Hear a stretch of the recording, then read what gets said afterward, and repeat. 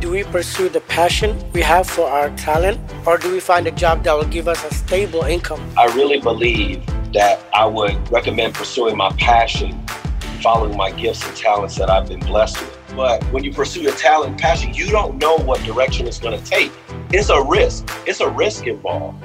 And a lot of people were risk averse now. But in the long run, if you talk to those that have made it and followed that pathway and made it, they never regret it. Now is the time to make your own path.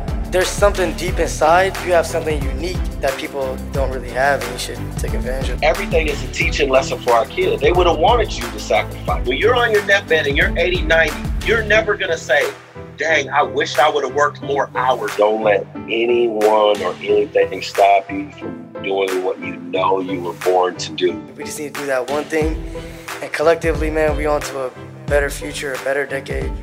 You know, let's make the most out of it.